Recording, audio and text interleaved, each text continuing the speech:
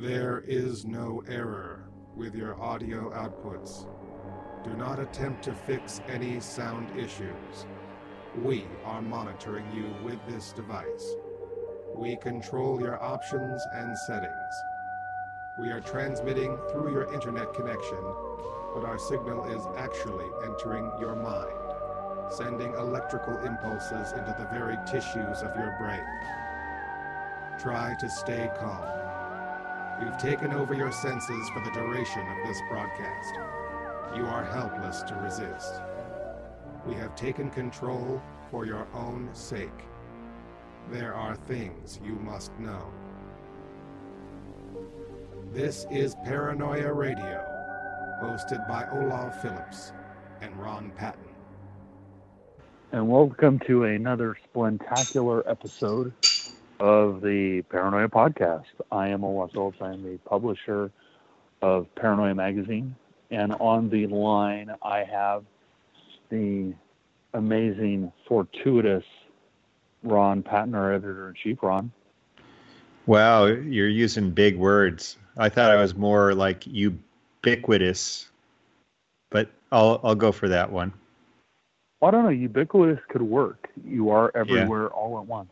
Yes. And as well as enigmatic. I am definitely, I'll tell you, funny story. I was supposed to go to a horror convention in support of OSI 74. Right. And, I like horror movies and stuff, and I'm one of the founders of OSI 74, and I was going to go. But the mojo didn't feel right. Things weren't working out for me to get there, and the mojo wasn't right. And, it's hard to explain when you're a conspiracy nut. There's like a level of mojo to things, and you're like, that doesn't feel right. I'm not going to go there. And so I didn't end up going. And a couple of people who are Paranoia fans, hopefully listening to the podcast, actually were at the convention, and they came to see me, but I'm not there. And so Mr. Lobo, who we need to have on, Mr. Lobo actually explained to them that I'm fairly skittish about public appearances, and that I didn't feel good about the situation, and so I wasn't there. And they were very understanding. They're like, well, I totally get that, but I can be somewhat enigmatic and skittish myself. Radio shows are okay, but showing up in person, sometimes it's like, I don't know, it just something's not right. So I just don't know. You do a pretty good job. I have actually seen you present a few times, and you seem to have your act together. You're pretty cogent and together and hip. A little on the nerdy. You're a little on the nerdy side, but I'm a lot on the nerdy side. Yeah, but that's what makes Olav Phillips unique. You're like a big nerdy teddy bear. We've gotten requests a few times from people to do a live version of this with like people there, and I don't know. I just People? What do you mean people? Yeah, like have an audience, like do it. Are you talking about like a video podcast? No, like to do it at a place, and like to do it at a place and have people show up and actually sit in and watch. And on the surface of it, it sounds like, oh, that's great. I think that would be cool. Meet some of the people who actually listen. And so that means you're gonna. Does that mean you're gonna actually come up to Portland and do that, or do I come down to Martinez to do that, or what's the deal? I don't know yet. I haven't figured that part out. But I have to tell you that the idea of being in a public space. I mean, I'm not an agoraphobic by any means. I mean, I go out into the world every day. I go to Target and I go to Costco, and I go all the. Actually, that's fun. No, that's fun. I've done that before. Actually, back in 2012, I guess the fall of 2012, when I had the grand opening of the conspiracy, not but my my first conspiracy store in the Hillcrest district of San Diego. I had Greg Bishop, Skylar Alfgren, and Adam Go Rightly, and we were on a podcast. We were on Jeffrey Pritchett's podcast. What is it, the Church of Mabus or something like that? Yeah, that's it.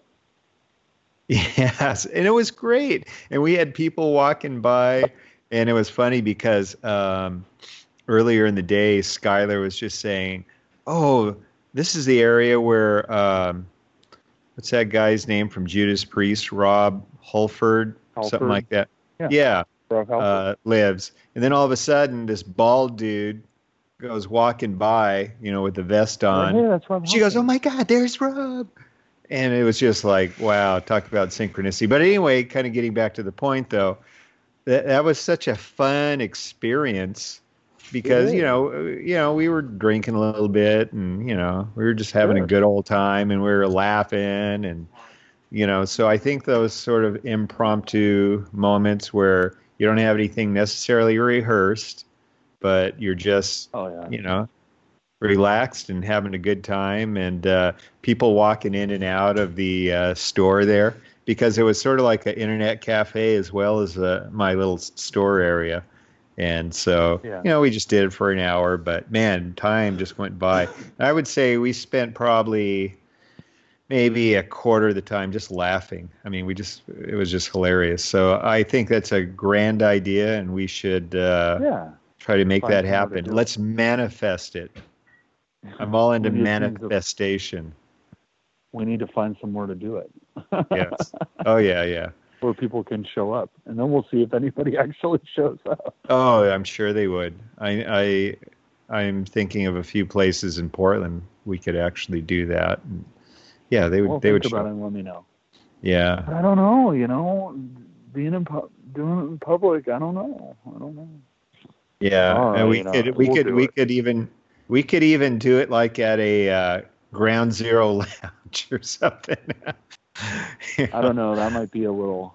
Oh yeah. People would be really like volatile and start throwing tomatoes and rotten eggs and shit. So, but and it's like back in the 80s when they had those underground clubs and they had like a chain link fence between you and the singer because they throw bottles and stuff. Yeah. Right. That reminds me of a movie, actually, that I really enjoy, called The Hunger. And in the beginning of The Hunger, Bauhaus is in the beginning of The Hunger. It's a vampire movie. Mm-hmm. And they're singing, Peter Murphy's singing Bela Lugosi's Dead. And he's behind a chain link fence. And, it's got jump cuts and strobe lights. And it's pretty cool. But yeah, that reminded me of it. Oh, you know what's coming up, Ron? Halloween. Yeah, isn't that how they say in the South? Halloween. I don't know. I'm not from the South. Yeah. Well, I got relatives, but yeah. So, you gonna do anything on Halloween? I am. Got any plans? What? I'm gonna hand out full-size candy bars because it's my favorite holiday of the year, Samhain, Halloween. Yeah. And I'm going to rig a projector. Today I fixed the light on the outside of my house, so it will work. So people will come to the door. Tomorrow is pumpkin carving. And then I'm going to rig a projector and show the outer space connection on my garage door through smoke. Cool. Yeah. With a strobe light. Yeah, well... I mean, I got to work in the evening, so I can't really do that. But, oh well. I'd kind of like to participate by handing out good quality, nutritional food to the youngsters. Are you one of those people that hands out like raisins? No, more like granola bars and I hated that. Yeah, pumpkin seeds, but the tamari type pumpkin seeds, not just the regular unsalted ones. No, they got flavor to it. So, yeah, some really healthy treats. Granola, yeah, lots of granola bars. No, dude, you've got to hand out candy. It's a candy holiday, man. You got to hand out candy. Well, but Hershey bars and Kit Kats. But everybody, gives out candy. They hand it out. So why not be a little bit different? I mean, really. I don't know. Look at all the different. Yeah, but look at all the stomach aches and rotten teeth. It's gonna, it's part of childhood. Result in that. Yeah, I guess. It's part of childhood. Okay. Well, I see your point. Actually, once in a great while, I like a good candy bar myself. So yeah. So I guess if that's going to be the time. And Kit Kats. Kit Kats. Oh man, I could go for a Kit Kat. Hey, do we have any Kit Kats? No. Okay. Just drive 9 hours down here and you can have a Kit Kat. Really? 9 hours? Hey, Steph. Yeah, I think it's 9 hours. 9 hours drive down to Martinez for some Kit Kat bars? There's like a 5-minute walk. Oh, she said a 5-minute walk would probably work out better. So, oh well, okay.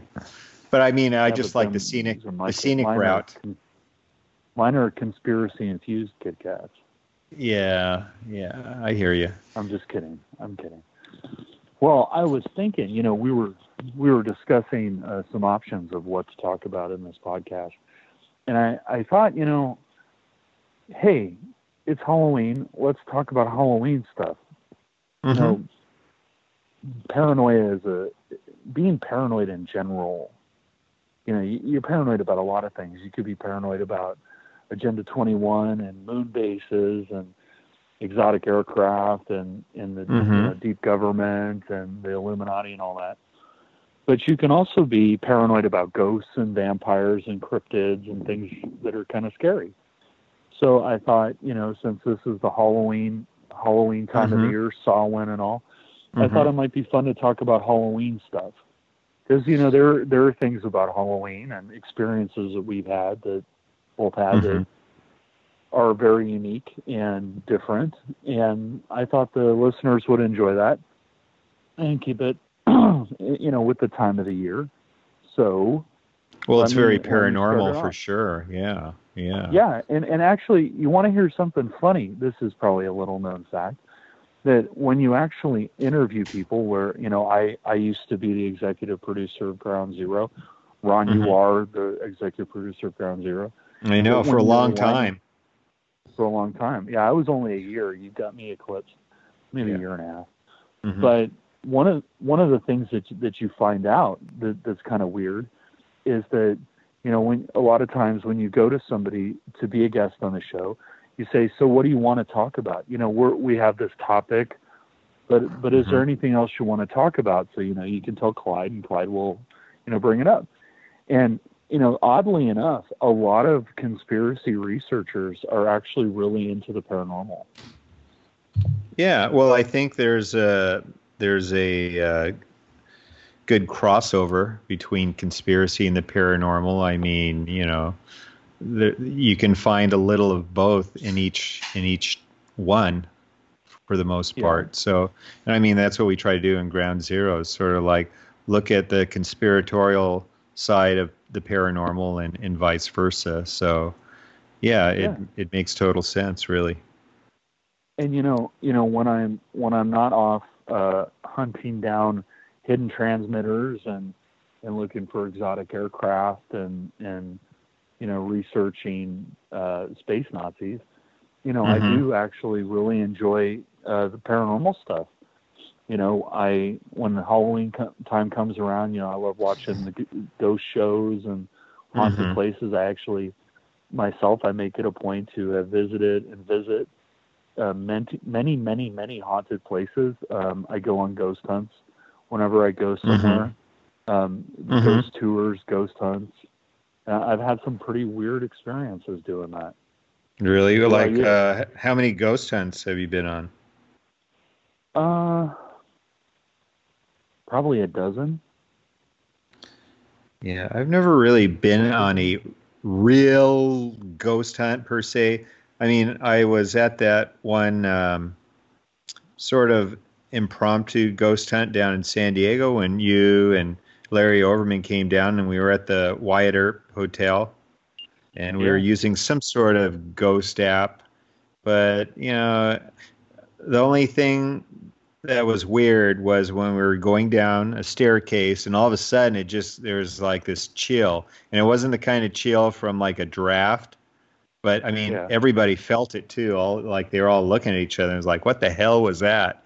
And then there was some electromagnetic activity going on at the same time. So I mean that was just sort of about the only real experience I had. The other one was when we had a Krampus party over at Renner's Bar and Grill in Portland.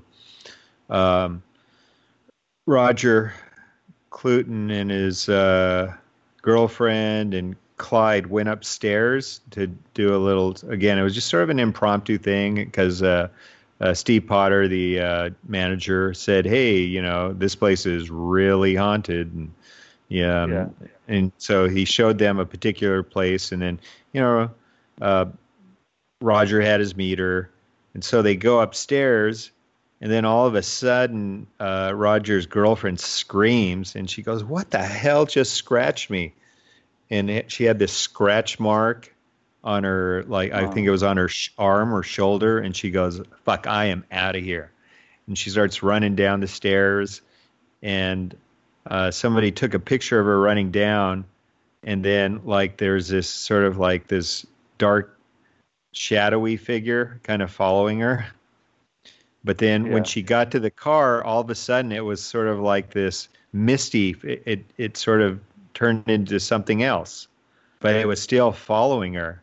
So it was just, I thought that was pretty bizarre. I mean, again, I was there, but I didn't see what was going on. It was just like, whoa, what? I thought she just got maybe pissed off at Roger for something and just left, but yeah, so that was weird. The wildest one I ever went on was, well, I've been in a few wild ones. The wildest one I ever went on, we actually did with Clyde, and he came down here, and there's a newspaper here that's called the Martinez Gazette that's been in operation for bazillions of years, and supposedly, well, one of the people who was the editor of the newspaper, editor-in-chief, he had been fingered as a possible candidate to be the Zodiac killer. Wow. And the building was really, really haunted. I mean, really, really haunted. And so we got Clyde down here, and we decided to do a on-air ghost hunt. And so get Clyde all set up, and then, you know, Chris Reeves was in on it too. He had made some EMP field generators and all this other stuff, and we put those up in the drop ceiling. And when they were putting them in, there were like, you know, he said there were like shadow people hanging around, and it was pretty freaky. And so, you know, Clyde interviewed a bunch of people about the Zodiac killer, and at one point, we finally convinced Clyde to use one of those SB7s, the spirit box, the frequency skipper thing, where it'll go through, like, you can set it to AM or FM, and it, like, every 10 seconds it like cycles the channel. So what you hear is like, right? And so Clyde gets on there, and we're like, you know, there was a commercial break, and we're like, Clyde, ask him if these, because he's interacting with something, and some things were playing. We're like, ask him if he's a Zodiac, ask him if he's a Zodiac. So we come out of the break, and Clyde's, you know, I'm going to ask it a big question now. And we're like, okay, great. Now he's going to do it. And so he goes, all right, are you there? And this is all live on radio. And some of it's paraphrased. I'm not going to remember exactly what he said, but he said something like, you know, are you there? And it's like, yes, right? And so he goes, are you the Zodiac? And he goes, I am the Zodiac. And he goes, are you the Zodiac? And he goes, I am the Zodiac. And then Clyde, like, became very pale. And he started acting kind of weird. And obviously, you know, and this is live on the air, everybody's very concerned. And Clyde's like, go to a commercial break. And so there was like an unplanned commercial break, because he's talking to KXL back up in the mothership. And so they put on a commercial, and Clyde's like, I don't feel right. And he tries to stand up, and he's all wobbly. And, and he went outside, and he threw up, and he comes back in, and he's really shaken. He's like, I don't know what this is, but I don't feel right. And so, you know, he's a trooper. He gets back in the air, and he keep doing the show. And then one of the people, her name's Crystal, she had this one experiment that she does with flashlights. And basically you kind of rig the flashlight so that, you know, you only have to touch it very lightly to turn it on and off. But you still have to press it. You know, we made sure that you had to press it to turn it on. And so she lines these flashlights up, and Clyde's like, okay, turn on the flashlight. So the flashlight turns on, and another flashlight turns on, and another flashlight turns on. We did this like the longest time, the flashlight's turning on and off. And then a couple minutes later, there's this loud bang. And we're like, what the hell? And so Chris climbs up into the attic, and it turns out that one of the EMP generators that he had built, it exploded. Whoa. You know, like full on broke apart and exploded. I mean, how rare is that? He said it's never happened to him before. Right. And there were, I mean, footsteps and creaking and all kinds of craziness in that place. That was wild. And we did it live on the air. I recall. Actually, it was taped. People can see parts of that on YouTube, right? Yeah, I believe you can actually watch parts of it on YouTube. And we had a lot of activity. That one was pretty crazy. But you know, I mean, like I said, I chase this stuff. So I've also had other experiences where, you know, I was going up to Portland, and you know, I asked Chris. I asked him if there was a good haunted hotel around, and he said, "Well, you know, McMiniman's Crystal Palace is supposed to be haunted, but it's probably just myth, right?" And so I'm like, okay. So I stayed in the Crystal Palace, and I was sitting on the bed. It's a very old hotel. So like, you have a room, and your room has like a sink, but it doesn't have a bathroom. You have to like walk down the hall to go to the bathroom. Yeah. And so, you know, I was just sitting there for a minute trying to decide what I wanted to do, because I was in between like seeing you guys and going somewhere. You know, I just really didn't have anywhere to be. So I was kind of deciding what I wanted to do, and I'm just sitting on the bed looking out the window, nothing important. And something punched me in the back. Yikes. Like, it actually punched me in the back. I was like, what? But I could feel like well, it was more, maybe it was like a poke, but I could feel it like go into my skin, like you were poking me. Right. Yeah. That was trippy. Crazy. Yeah. I saw an arm appear in midair once.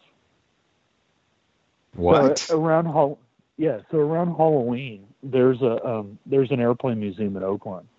It's called I think they call it the Oakland Aerospace Museum now. But it's it's a little airplane museum. You know, I love airplanes, right? So we got kind of three big airplane museums close to me.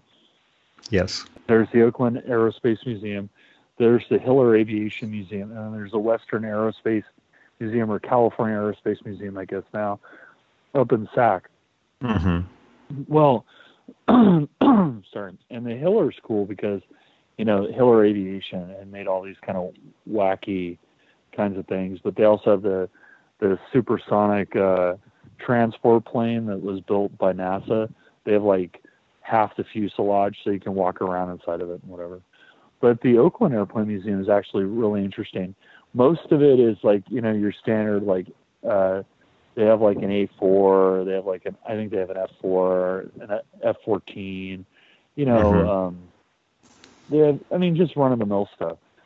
But they actually have this one Navy bomber that was a catapult launch of aircraft carriers. And the guy told us a really cool story about it, but that's another thing. But so around Halloween, they do like a ghost tour, because supposedly it's in a hangar. The hangar's haunted. And so, you know, I go go down there with the co-parent, and we're like looking around. I had the SB7. I had a conversation with a ghost of the SB7. That's actually not that rare. And so I went to this. I was just walking around, and they were making a big deal about opening this like chest that they had never opened before.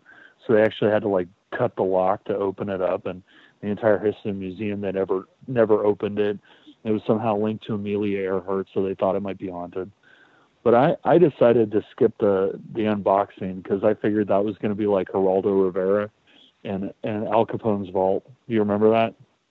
Yes, I do, as a matter of fact. Yeah. I remember that story.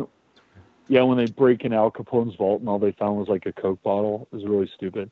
Well, anyway, so I go in the back, and there's a room back there that's dedicated to this airline that used to run out of Oakland that doesn't exist anymore. And they have like a pilot's outfit and a flight attendant's outfit and like dishes and all this kind of stuff. And so I'm standing in there, and I'm just standing there, and this arm appears in midair from about the shoulder down to the hand, and it just appears in midair, and it's like it's writing at a desk. And one of the things that's really difficult about ghosts and ghost hunting is that you don't watch this stuff for like hours.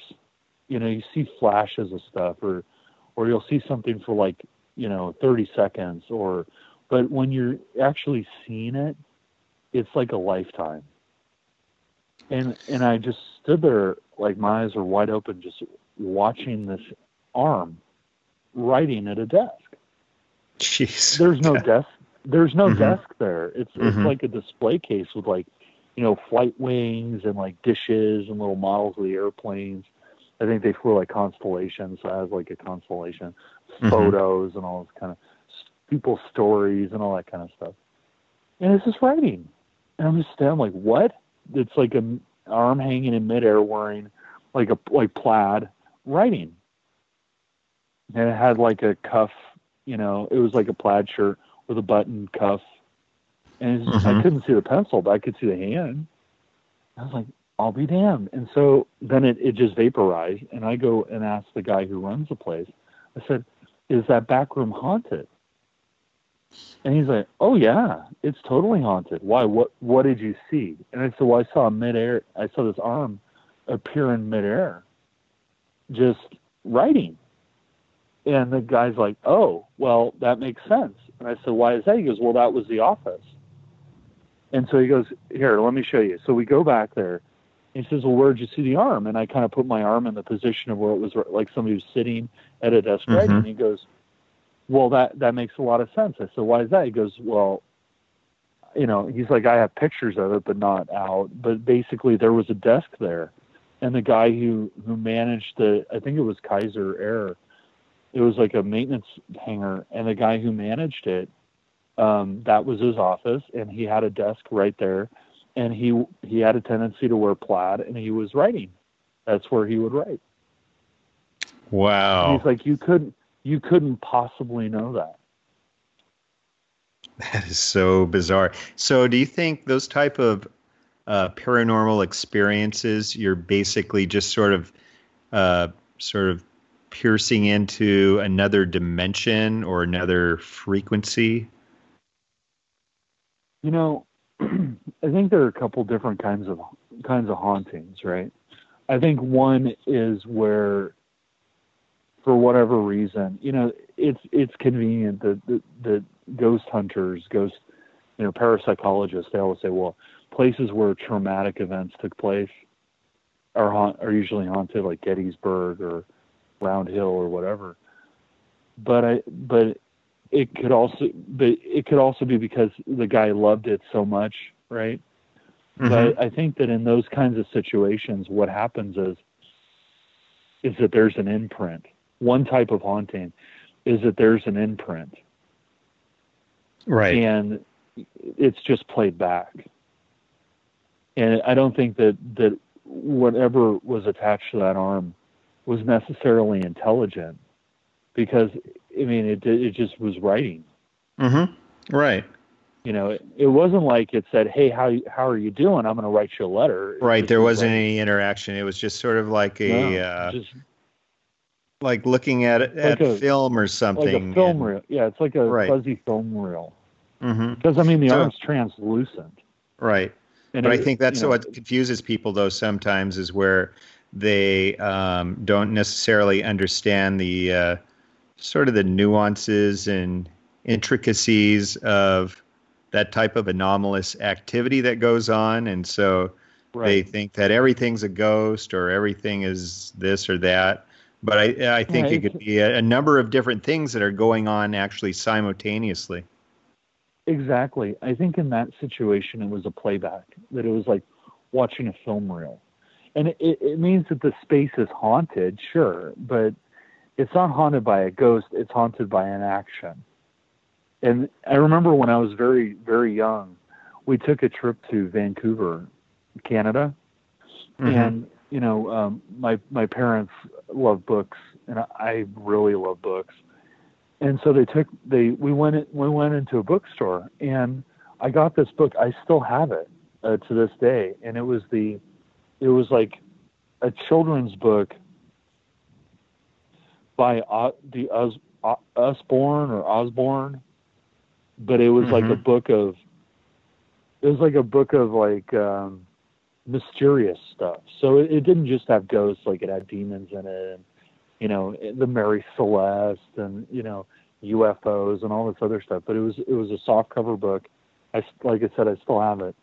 And one of the places that it talked about that always really freaked me out, there were two things that and it was an English book. It was from England. And there were two things in it that particularly freaked me out. One was this phantom double-decker bus that would go careening down the streets in London. And I always thought, well, if I go to London, I know I'm going to run into this thing. And I went to London, and I didn't run into it. But the other thing was a place called Edge Hill.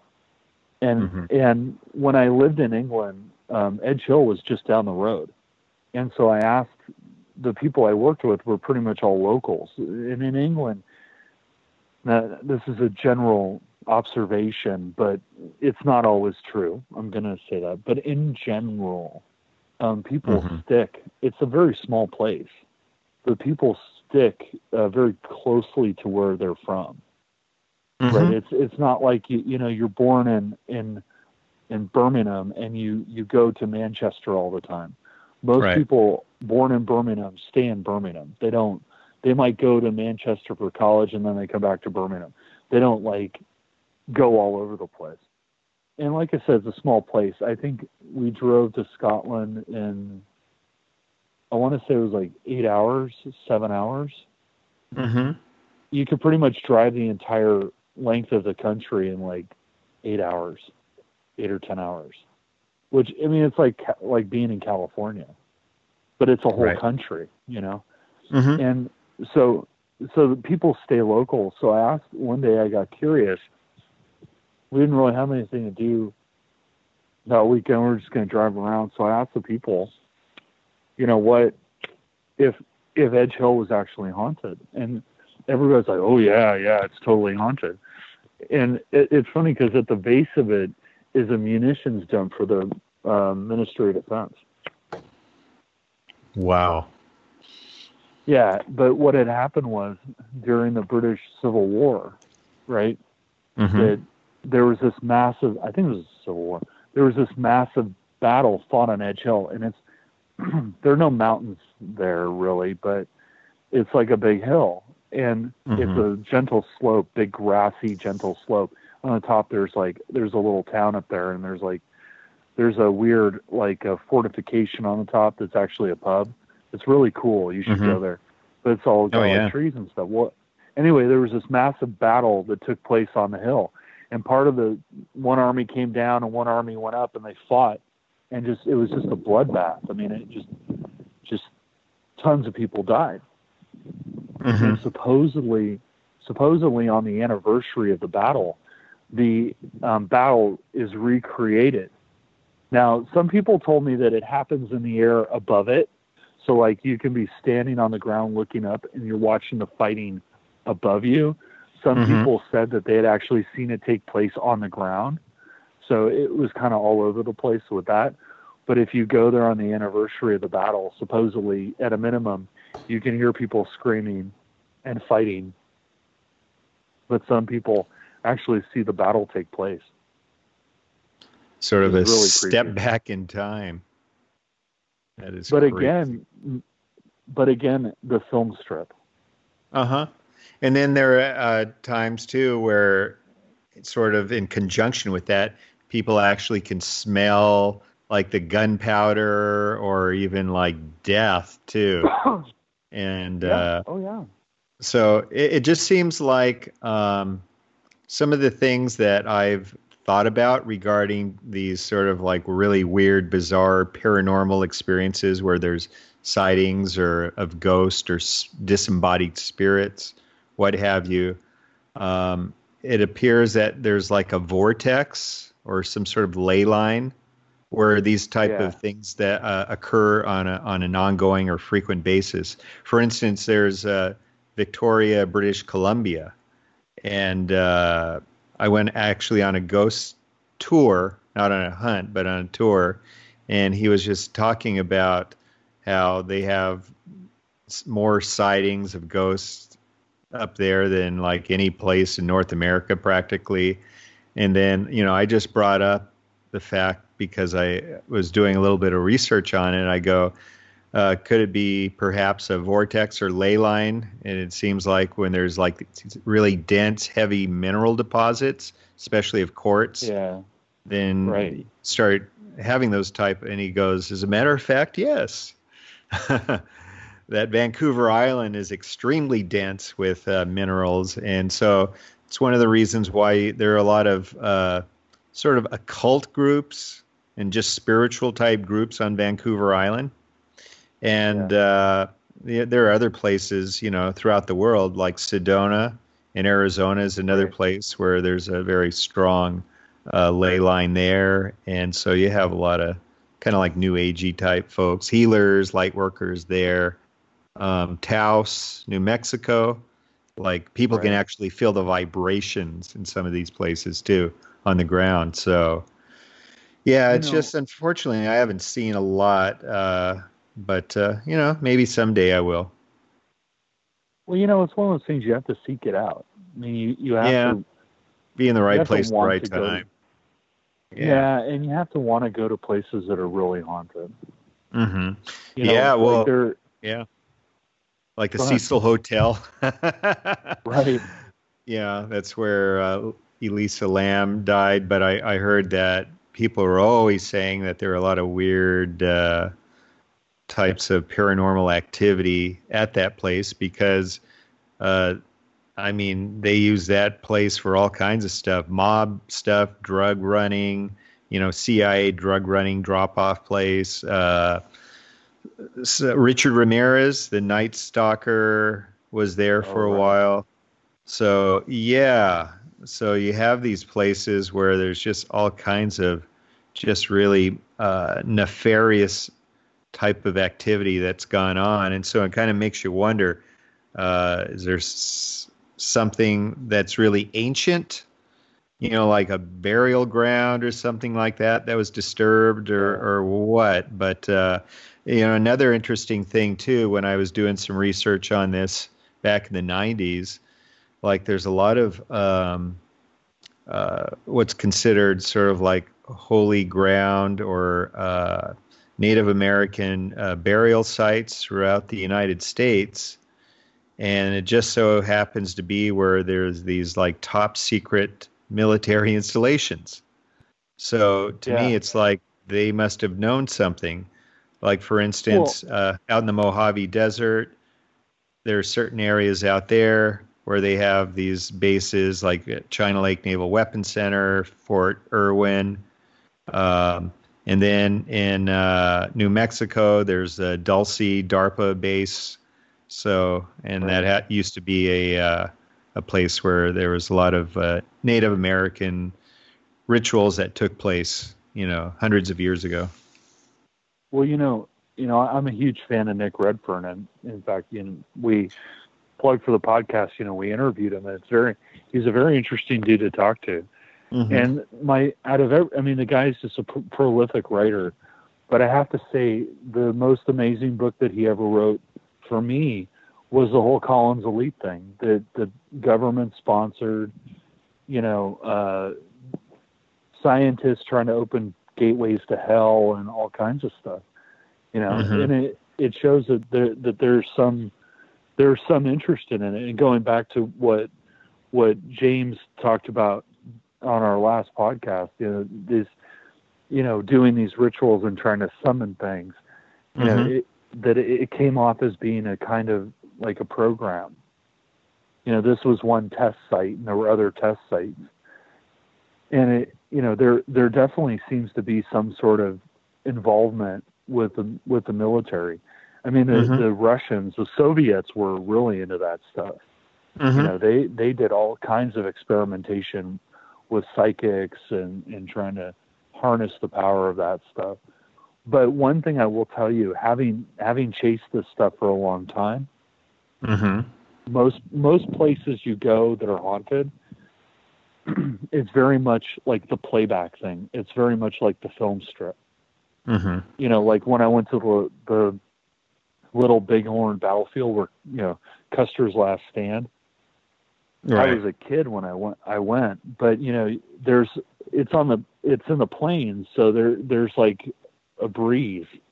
Mm-hmm. It was very hot. It's very hot, and there was like a breeze that kind of went through it. And I swear to you, that when that breeze went through, you'd hear stuff. And it's a weird mm-hmm. place because there's a lot of like gullies, like trenches mm-hmm. that are a little taller than like a person. And they have markers where they found all the bodies. Right. And so it'll tell you like, well, Sergeant XYZ died here. And, Corporal XYZ died here. And there are these markers, like gravestones, all over because, they slaughtered the entire lot of them. And right. So you go, there are a lot of walkways, like paths, and you're supposed to stay on the paths, obviously. But you go down into these gullies and you see these groups of, 2, 3, 5 markers where mm-hmm. obviously, these cavalry guys had gotten killed there. And especially down in there, when the wind blows by, you can hear the fighting. You can actually hear them fighting and yelling and screaming. You can hear it on the wind. And it's the strangest right. thing I've ever heard because it's like, you go stand outside and just a soft breeze, not like wind, like just a gentle breeze. And as the gentle breeze flows by, because how it kind of like flows past you, mm-hmm. pretend you can hear screaming as it's kind of like soft muffled screaming, like ah, and just kind of wafts by you. It's a very weird place. Yeah, well, like one of the strangest places that I've heard of over the past year was this one guy. He's a regular Ground Zero listener, and he lives in Oregon, but he owns a place in Baja California. So he goes down there every few months and checks on things. But he came across some paranormal investigators down there that were doing some investigation on this tunnel, which is right by close to the ocean. It's sort of one of those, I don't know what you call them, but it's sort of like a river that sort of flows out into the ocean, but then there's like this tunnel that goes right through there. And apparently it's super haunted, or before it just used to be sort of like one of those tales where, oh, you don't want to go in there because you'll never come back out. Well, people come out of there, but something changes them. And more times than not, something really bad happens to them. And he's known like 3 people that have gone through there, and they all wound up dead in one way or another within a few months. And there's this one guy who's actually a professor. He's like a linguistic professor who found out about this, and he was just very curious. And so he started going into this tunnel, and because he thought, well, maybe there were some drug running going on, and so maybe these drug runners were just telling people, stories so that they would go through that tunnel and utilize it. But so anyway, he went into the tunnel, and then he came out, and something changed. It was like he wasn't the same type of person. He was super paranoid, and within a month or two, he went missing. He was MIA. He was never found. So this guy really wants to do some sort of like investigation there, but at the same time, he's obviously very scared. And I mean, that I think it's called La Raza or something like that. There's a name for that place. No, it's that tunnel, La Raza or La Reza or something like that. And man, that just it freaked the heck out of him, just because, like I said, he knew several people and he heard the rumors and sort of the folklore behind it. But to him, it was real because he knew some of these people that actually died, and then this one guy that he was in touch with, this professor who was wanting to get to the bottom of it and trying to find out get some tangible and some empirical evidence. And then all of a sudden something freaked him out to where he's nowhere to be found. So yeah, I'm sure there's, places like that all over the place. And, there's various types of occult stuff that kind of goes on. And, the other thing, the what? The Hellfire Caves. What's that? I've heard of that. Well, finish your story, and then I'll tell you about the Hellfire Caves. No, but it's just interesting how sometimes just mythology and folklore about just really horrific periods of time have more truth than they do fiction. Actually, it's just that maybe how things were perceived. And yeah, granted, there is a certain amount of hysteria that takes place, but usually there's some sort of kernel of truth when it comes down to these type of stories. But anyway, tell me about the Hellfire Kids. That I've heard of that. Hellfire before. Caves. Oh, caves. I'm sorry. Yeah. So in High Wycombe in England, there's a cave system, and it's a naturally occurring cave system, but it was further built out, and basically members of the aristocracy and other notable people, such as Benjamin Franklin. Well, like the Hellfire Club, right? Yeah. Yeah, that's where the Hellfire Club comes from. Mm-hmm. They used to go down into the Hellfire Caves and supposedly they do like human sacrifices and orgies and all kinds of weird stuff down in this cave system. Mm-hmm. And they did, Luciferian stuff. And from what I understand to this day, it's still very haunted. You go down there, there's shadow people and weird stuff. Instruments go crazy and all kinds of weirdness. But the one that gets me, I forget the name of the place now, but it's way up in northern Canada. Mm-hmm. Speaking of weird stuff, there's a village, and it was an Inuit village way up there.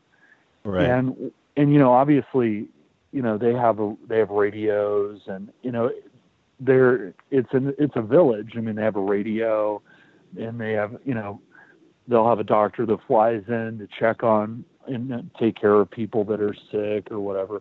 But it's very remote, and so one day they stopped broadcasting. They just stopped, and people became very concerned because they couldn't get a hold of anybody there, and so they decided to fly up there to see what was going on. So the plane lands, and they get out of the plane, and the village is there, but there are no people. Mm-hmm. The entire village vanished, gone. everything is still there. There's food on the table. It's like the Mary Celeste. There's food on the table. Yeah, but nobody's there. Everybody's It's like gone. they got raptured or something. Yeah, or abducted by aliens or who knows. But the entire village vanished. Kind of makes you think of like the Maya, the Mayans or something like that. Or there's certain civilizations that seem like they just sort of vanished, or no traces of them. So I wonder if something like that.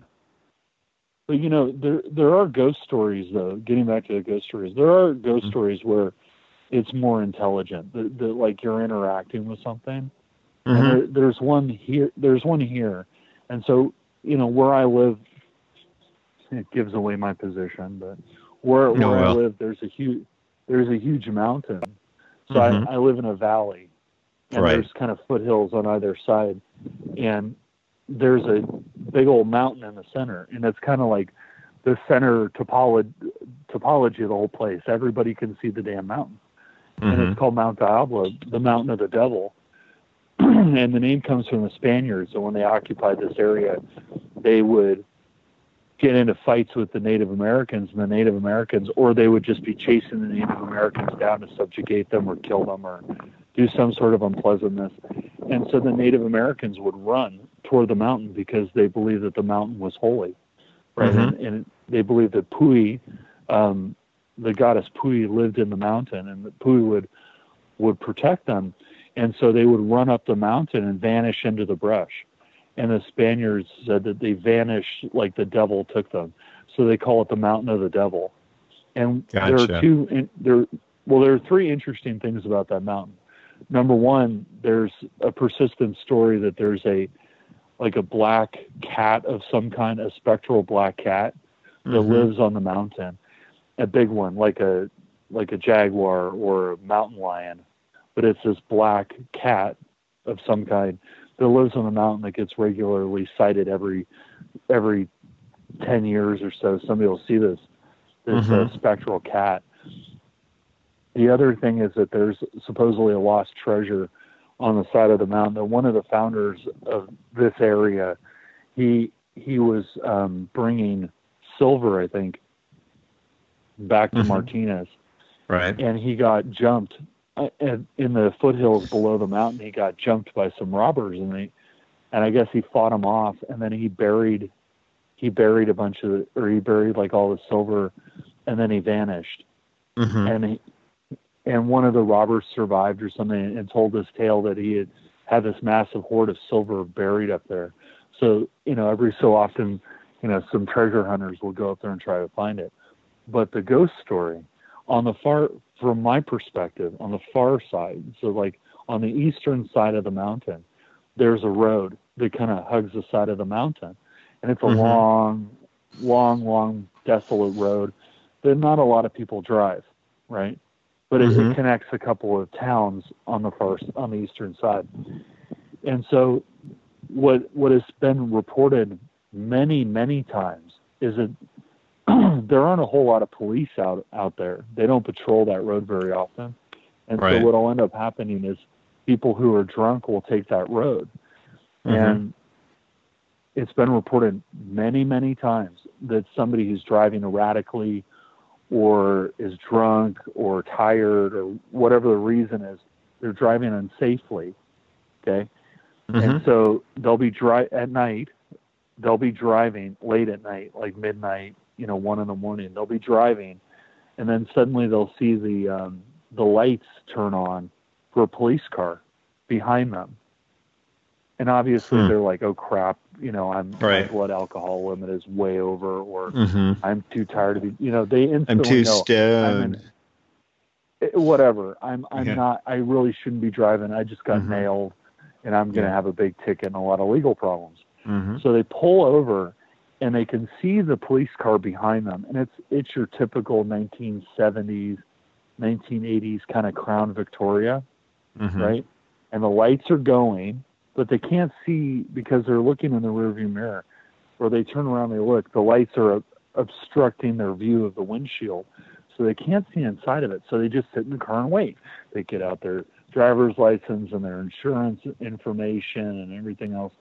And they're sitting there waiting and waiting and waiting, and nobody comes to the door. And they're waiting, and nobody comes to the door. Then eventually, the car pulls out and drives past them. And I don't know that anybody's ever remarked what police force is on the side of the car, but it's very obviously a police car. But I think they're probably all too shaken to say, well, it was a Brentwood PD or Highway Patrol. They can't figure that part out. They just see the car. And as the car passes, they look through the passenger window straight through the car. There's nobody driving the car. And the police car kind of goes out past them, turns the lights off, and drives down. And has it has its headlights on, and they see the taillights driving into the distance, and it just fades out. Jeez. And it universally happens. Universally happens for people who are driving unsafely. That is crazy. It's very strange. The bizarre. Now, me, myself, I've only interacted with what you'd consider an intelligent ghost a couple of times. An interactive ghost. Yes.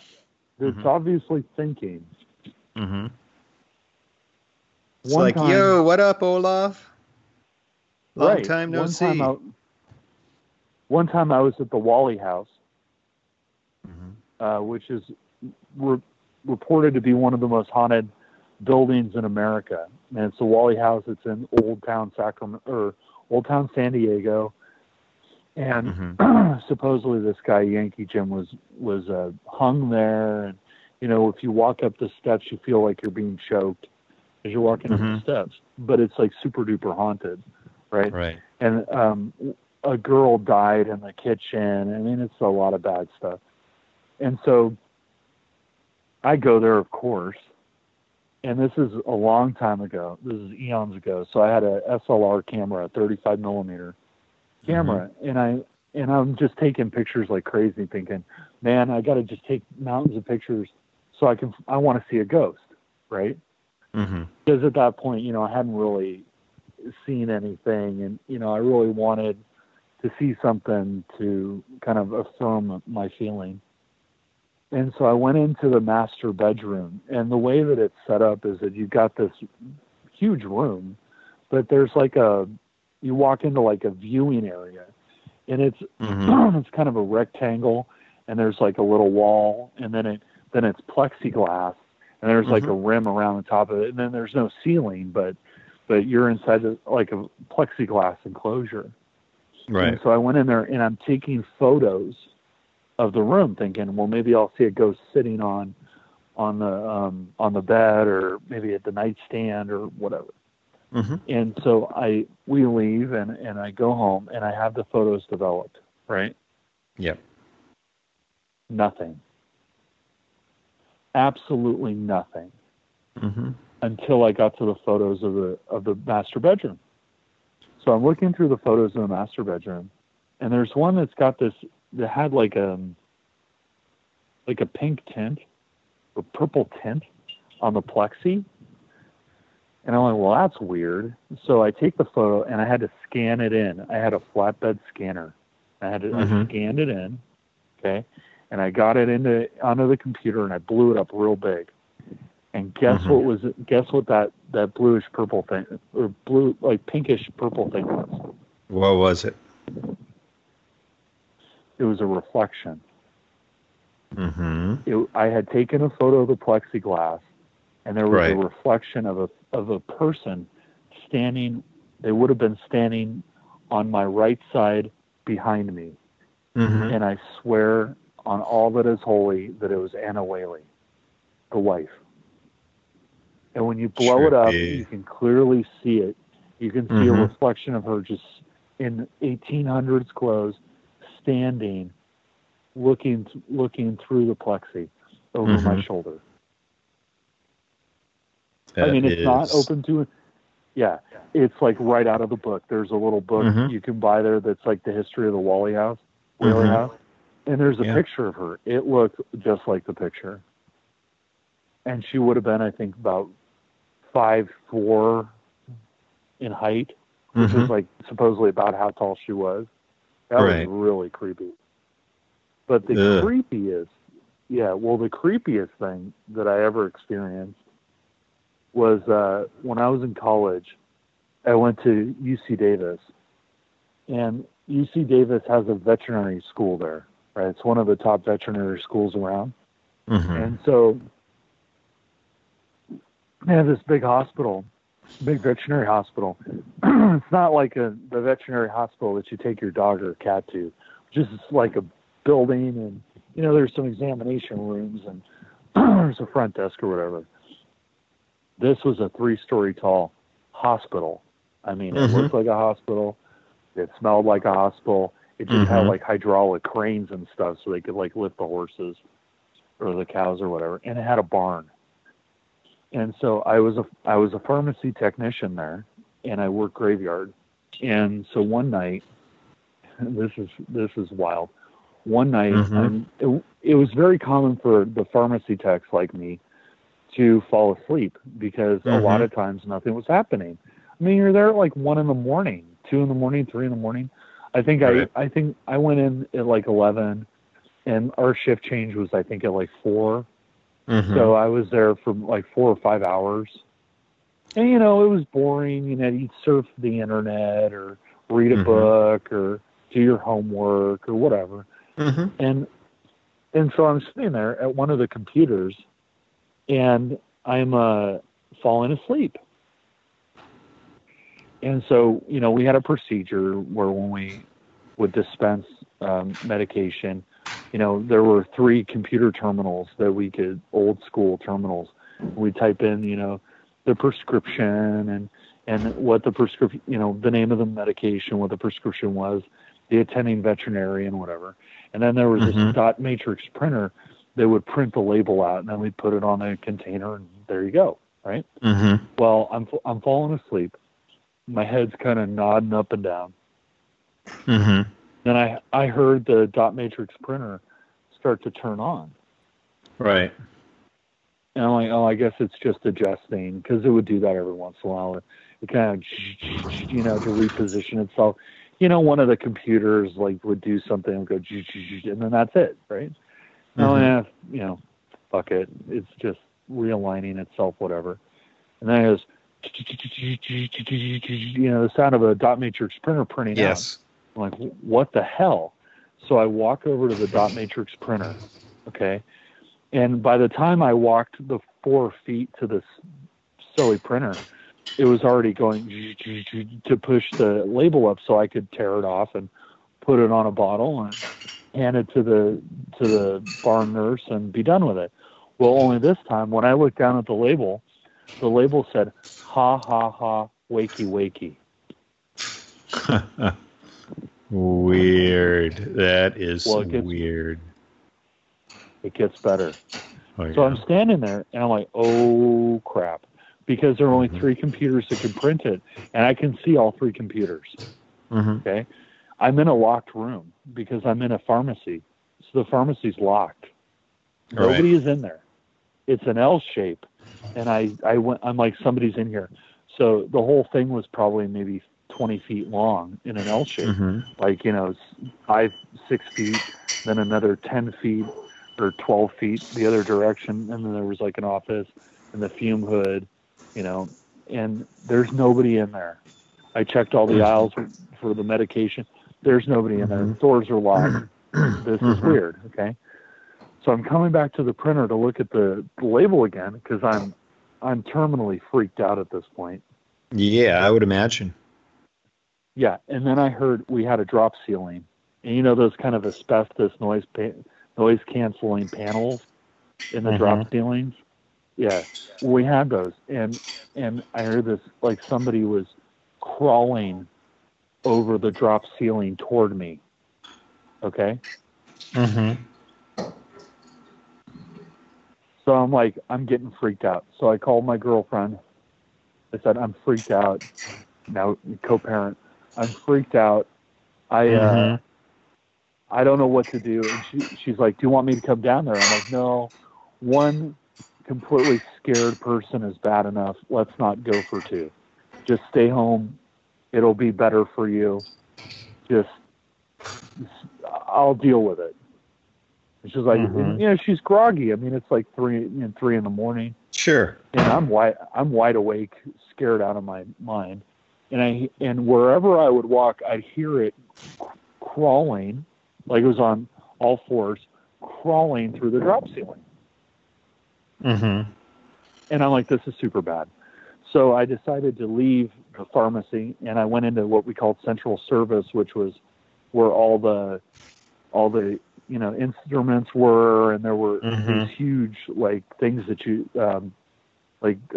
surgical coverings that you would fold, and we had this massive stainless steel table. It was like 7 feet long, and we would fold these huge blankets on it and stuff, and that was one of our jobs. And so I said, forget it, I'm going back there. So I closed the door, I write a note, I'm in central service, I open the central service door, and I'm folding this thing. And one of the things that I used to do is that we had a radio. The reception wasn't great, but I'd listen to Coast with Art Bell. So I turn on Coast to Coast with Art Bell, I put it at the far end of the table, and I start folding these things, right? And so then I hear footsteps. And the footsteps come out of the pharmacy through central service to where I'm sitting, and I have an open door, and I can see down a hallway because they have to be able to get to me if they need medication. And so I'm sitting, and I hadn't seen anybody all night. So I'm sitting there trying to fold this thing, and I hear these footsteps come around from behind me and walk past me. And when they walk past me, there's like a cold breeze that went, and this is a hospital. It's like climate controlled. I feel this cold breeze past me, and I hear the footsteps walk around the table. And when it got to the far end where the radio was, there was like magnetic distortion. You know, when you take a magnet and you run it next to a radio, it goes, yeah, well, that happened. And then the footsteps, and it was walking in circles around me. Okay? And I was finally like, this went on for a while, and I'm petrified. Right. And I'm like, okay, and I figured I'm going to go for broke. I'm like, whoever you are, because it was a person, whoever you are, okay, you win. I'm scared out of my mind. I'm wide awake. Please, just leave me alone. I really can't do this right now. I'm alone. I'm scared out of my mind. Just please go do something else. Right. And so the footsteps stopped. And I said, I would really appreciate it. Thank you so much for just leaving. And I hear the footsteps walk down to the door, through the door, and I hear them walk down the hall and then turn left down this other hallway. So I'm like, I'm done. So I go and I close the door to central service because we had to leave notes. I put another note. I'm just outside the front door, and it's a locked door, by the way. I'm outside the front door having a cigarette. Just come and get me if you need me. I can see through the door. I could see if somebody came up anyway. I just unlock the door and go inside. So I'm standing out there by myself having a cigarette. Right. Cigarettes are bad. Smoking is bad. Don't smoke. It's terrible. Don't do it. Okay. I'm standing outside having a cigarette. And I'm facing the door because I want to see if somebody comes up to the window. And the door, it was a double door, glass door, and it was one of those doors where it's locked to secure the place because it's nighttime. You had to push the bar to push it open, and it was a heavy door. So you push the bar down, and then you push the door open. You know what I'm talking about? Yes, I do. Okay, so I'm standing outside the door, right? Something pushed the bar down and pushed the door open in front of me. And I'm standing there. And I'm looking right through the door. And I'm looking right through the door because it's glass, floor-to-ceiling glass kind of deal. The whole side is glass. There's no one there. I watched the bar go down, and the door swung open, like somebody was leaving the building. You were in awe. the cigarette was hanging out of my mouth, and I'm like, right? Yeah. So I'm like really mortified. So I smoked the rest of my cigarette because I just really needed it at that moment. And by the way, the door swung closed like somebody carefully closed the door. It wasn't like it swung open wildly. Right. It was very slowly pushed open, like a person was pushing a heavy door to leave. And then it closed very slowly, like they walked off, and it slowly closed. And I'm like, I am really, really, really freaked out. So I go back into I put my cigarette butt in the garbage. I go back inside of the safety of the pharmacy. All the doors are locked. It's just me. And one of the barn nurses came in, and he needed to get some veterinary tech, what we call them. Right. We call them barn nurses because they were nurses to us, and we're in a hospital, right? And so one of the barn nurses comes in, and he's getting some medication for a cow. And so he comes to the front, and he's like, "Hey, Olav, how's it going?" I'm like, "Man, I am freaked out." And he goes, "Why? What's wrong?" I said, "Okay, I've got to ask you a question. I need you to give me the honest to God truth, no bullshit." I'm like, and he's like, "Oh yeah, sure." I was friends with him. And, "Oh yeah, sure. What do you want to know?" I said, "Is this fucking place haunted?" And he goes, "Oh, you got a visit." And I'm like, "I got a visit?" He goes, "Oh yeah, you got a visit." And I'm like, "Yeah, I got a visit." Fucking terrified me. I got a visit. He says, "Oh yeah, this place is totally haunted. Nobody told you?" I'm all, "No." And he goes, "Yeah, Find out after totally the fact. haunted." Yeah. Of course. And he says, "Oh, the other burners, they're going to have a big laugh tonight." I'm like, "Okay, what's the deal?" And so apparently there was a vet. He was a large animal vet, so he took care of like cows and horses and big animals, right? Well, he had gone out or he was taking care of this one horse that had valley fever. And valley fever is one of the kinds of sicknesses that a animal can pass on to you. There are some kinds that are not transmittable to humans. Well, valley fever sure is, and you can die from it. And so he had contracted valley fever from this horse that he was taking care of, and he had died. But he loved working there. The vets were also like teachers. They were like professors, and he loved teaching, the kids like how to be vets, and he just loved being a vet. It was like the pinnacle of his existence was being a vet. And so when he died, according to the barn nurse, when he had died, he had come back to just permanently take up residence in his favorite place on earth. And he used to hang around in the barn. And he said that what would happen is that they would be, changing the IV line or something on a cow or a horse, and they would see him down at the far end of the barn, because it's a barn. There's like aisles, and there are little stalls where the animals are, and then there's aisles. And they would see him walking past them down at the far end, and he would stop and look at them and smile, or he'd wave or give them a thumbs up, and then he'd vanish. Or he would give them a thumbs up, and then he would like dissipate. The best way I could describe it. And then he was also, the guy said that he was a trickster. So he was always joking around with people, and he would hide their keys, or sometimes he would go into their lockers that are locked, and he would move, your stuff into one of the other barn nurses that's on duty. There's usually a few of them. He would move their stuff between the lockers. So you'd unlock your locker, and like Jim's stuff is there. And then you go and unlock Jim's locker, and like Amy's stuff is there. So he would like move their stuff between the lockers, all kinds of crazy stuff. But he was a trickster. So apparently he liked to mess around with people. So the guy was like, "Dude, you got to visit." We all know who he is. He hangs around. Everybody knows. So I'm like mortified, sitting there. When the next person came in, I was like, "Dude, it was this guy. I'm like, dude, just, I don't know if it's going to happen to you, but this place is haunted. And he goes, and this happened right after Halloween. I'm like, this place is haunted. He's all, yeah, whatever.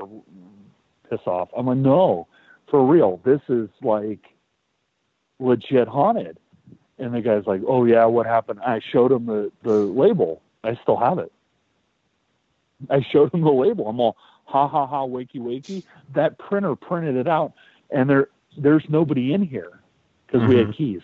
There's nobody in here. He's all, oh, and I explained to him what happened, and he's like, oh, and I said, I'm sorry. You know, we all, you know, kind of knew each other, and we were all very nice to each other, and so you would kind of, you do your best to like take care of the central service stuff so they didn't have to work too hard, you know, that kind of thing when everybody's very congenial.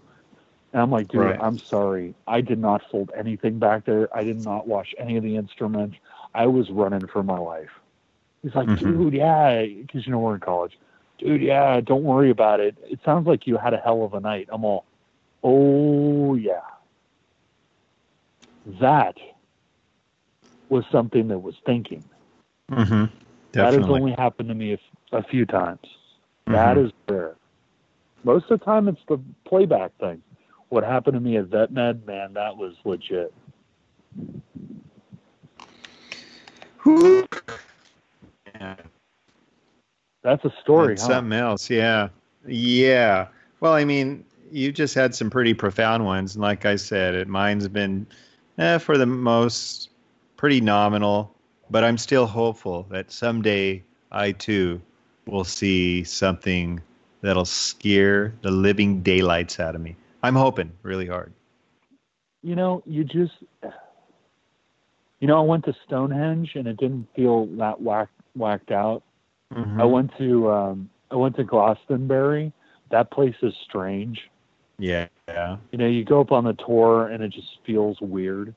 You know, you have to, if you want to, you know, it's like ESETI. If you want to see a UFO, go to ESETI. Yeah. You have to go where it is. If you want to see a ghost, go where the ghosts are. Yeah, I guess I'm going to have to do that. It just, I don't think I've really tried to put myself in that place. And it's not that I'm necessarily scared. It's just a matter of, again, being at the right place at the right time to see such things. I know that Frank Argueta from West of the Rockies radio show. Yeah. Great show. He told me he was kind of skeptical about a lot of ghostly apparitions and stuff until he went to, I think it's called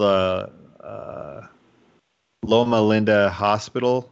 It's a former hospital in Los Angeles. And right off the bat, there was things that he saw that he knew just wasn't like made up or projected or whatever. He could feel it. He could sense it. I mean, all of his senses were extremely see it. Yep. Yeah. And so that made him a believer because that place happens to be one of those just highly paranormal and anomalous places where, you know, there was a lot of death that took place. And maybe there was something else about that place too. So again, a lot more times than not, it's just not one thing, but there could be a series of different things, right? That sort of accentuates the anomalous activity that goes on in a particular location. You know, Ron, the only thing I can tell you, man, if you want to see that stuff, you got to go where it is. You want to see a UFO? Go to ESETI. Go to the I did. I saw a UFO, and I almost saw a Sasquatch or something because, like at the corner of my eyes, I was seeing something, and I looked, and it was gone. And James Gilliland, the proprietor of ESETI Ranch, was saying that a lot of people see something out of the corner of their eye, and what's happening is there's like this ripple effect that's taking place where like a dimension is just about to open up for you to pierce into it, but then it closes. So I saw Bigfoot there. Yeah. Oh yeah. For real. Yeah. I for real saw Bigfoot there. Is that when with Clyde? Yeah. No, I didn't know. That happened that night. Oh, No. This was during the day. Right. You don't know my Bigfoot story? I think it got lost in the shuffle, buddy. Tell me about it. Okay, so we went from Friday to Sunday. Yes. Right? So on the Saturday when we were there, Saturday night, that's when Clyde had the big Bigfoot running by his cabin thing, and and sounds and grunting and all that. That happened that night after we all went to bed after the light show. I think that was the night the hangar door opened on East-City. And remember there was that vortex in midair. Oh, yeah. That's a weird place. Well, anyway, so, during the day, I always tell people this, but during the day there's nothing to do because it's like a big field. There's literally like nothing to do. Trout Lake is like the world's smallest town. Yeah. There's a restaurant and a general store. That's it. Yeah, good pancakes, good Marionberry pancakes, but that's about it. Well, I heard the barbecue pizza is really good too. Well, anyway, so during the day you just kind of sit around, and so there are picnic tables, and so I was sitting at the picnic table with Larry Overman and Chris Reeves, and Larry was watching the mountain, doing whatever he was doing, and I was playing Tetris on my phone, and Chris was just sitting there, I guess. I wasn't really paying attention. I was really engrossed in my Tetris. I was having like the best Tetris game ever. And I was just like nailing it, right? And so Larry elbows me. Larry Overman of the Ghost Mine. Larry starts elbowing me. He's like, "Hey, you got to see this. You got to tell me what this is." And I'm like, "What?" I'm like, "I'm playing Tetris. Fuck off." And he's like, No. You've got to look at this. Is weird. You've got to look at this. I'm like, "No, I'm playing Tetris. Fuck off." No, you really have to see this. And he was so like energized that I'm like, okay. So I turn around, I'm like, what? And I don't see anything. It's like a freaking mountain. And it's like a freaking field. And there's like, the sky is clear. There's nothing going, there are people putting around. There were some people hanging out in their RV, and there were some people talking and sitting in lawn chairs. There's nothing going on. I'm like, "Larry, what the hell? I'm playing the best Tetris game of my life." And what? He goes, and he points at the mountain. He goes, "Look there." And he's like, I'm like, "I don't see it." And he takes my head, like positions it. And there were these two things walking up the side of the mountain. And you're a good 10 miles or something from the mountain. I mean, you're not like up next to it. And I'm watching these two things, and you can literally see their gait, like them moving back and forth up the side of this snowfield. Okay. And it had to be about a 60-degree snowfield. And I'm like watching, I'm like, "What the hell is that?" He goes, I don't know. What is it?" I'm like, "I'm not sure," because they were huge. They had to be seen at that distance. And they're just climbing up the snowfield. And so I'm like, Chris. And, he's like, "What?" "Chris, you got to see this." He's like, "What?" And he looks at me, "What?" "I don't see anything." And I pointed, and he's like, "Oh, wow." And so the three of us are sitting at this picnic table watching these two things go up the side of the mountain. And they were enormous because you could actually see their gait. You could see them moving as they hiked up the side of the mountain. And for a good 45 minutes, the three of us sat there transfixed watching these two things climb up the side of the mountain. Okay? And then when they got to the top of the mountain and they were black, or at least dark brown, right? I think they were probably dark brown, but they were dark brown or black or something. They looked black against the snowfield because it was all snow.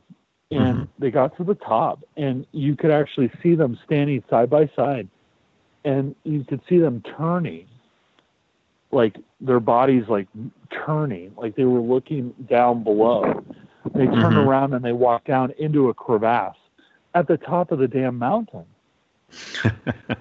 And I'm like, okay. And so Chris like did some math to figure out how tall they were, the distance, the altitude, the rough altitude of the mountain, and how big we figure these things were. And he figured that they were about 8 to 10 feet tall. Wow. And we literally watched them hike up the side of the mountain. And people tell me, oh, they were probably people. No, they were too big to be people. They were, not only were they tall, like 10 feet tall, they were very robust, like very wide. Yeah, I mean, and just the way they were walking too. The way that they walked was very strange. They was like they were moving with their whole body. Not like a person does, where, you know, people when they walk, they're very kind of like straight and angular. These were like, you know, kind of like tipping, and their whole body was kind of like moving. You could actually see them pivoting. It was weird. Well, that's quite the experience, man. 99.5% sure they were Bigfoots. There were two of them. And they got to the top, and you could see them kind of walk around up there and look around, and then they walked down into a crevasse. Gotcha. At the top, the very top of the mountain. Well, that was certainly Bigfoot weekend with all the different Bigfoot sightings from different people. Yeah, but that was weird. That was very strange. No, I'm sure I saw Bigfoot. I saw 2 Bigfoots. Sasquatches, whatever you want to call them. Big boys.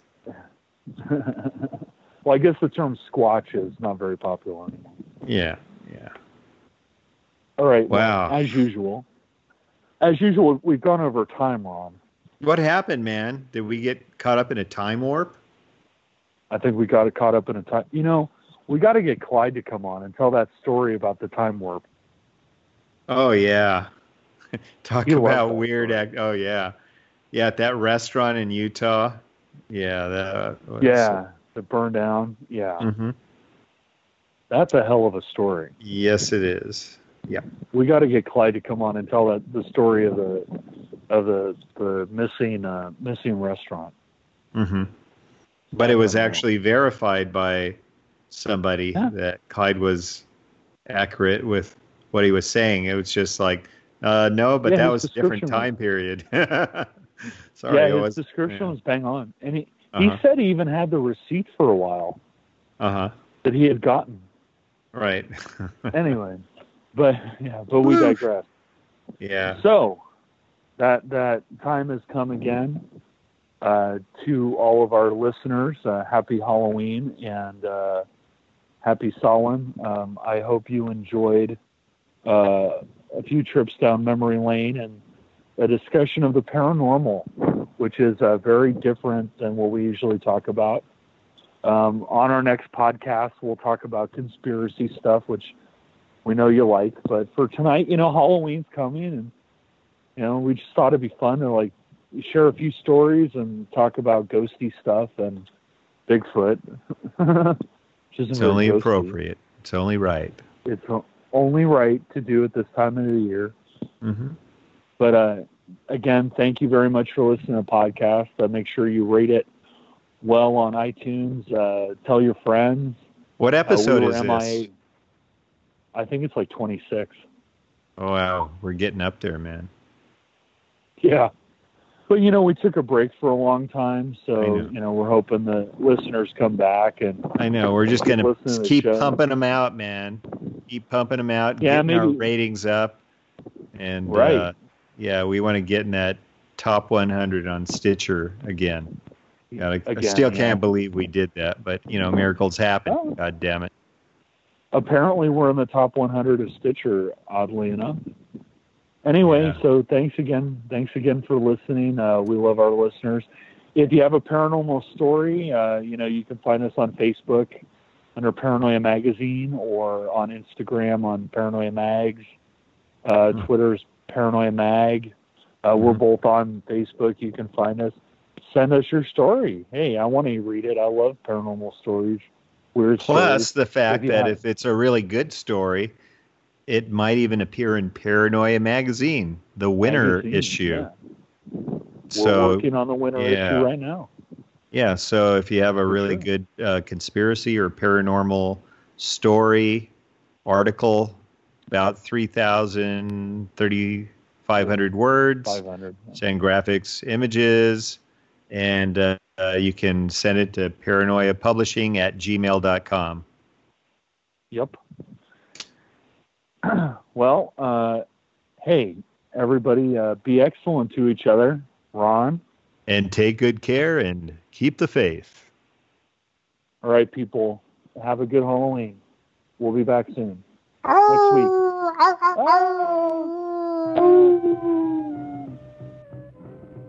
Thank you for listening to Paranoia Radio, hosted by Olav Phillips and Ron Patton. Sponsored by Paranoia Magazine. Read it now. paranoiamagazine.com. Intro theme, The Guide, was composed by Scott Moon. scottmoon.net. Outro theme, Fighting Trousers, is by Professor Elemental. professorelemental.com. Voiceover written and performed by Mr. Lobo, host of Cinema Insomnia. Watch new episodes on OSI 74. Visit us at osi74.com. We are resuming control. For now.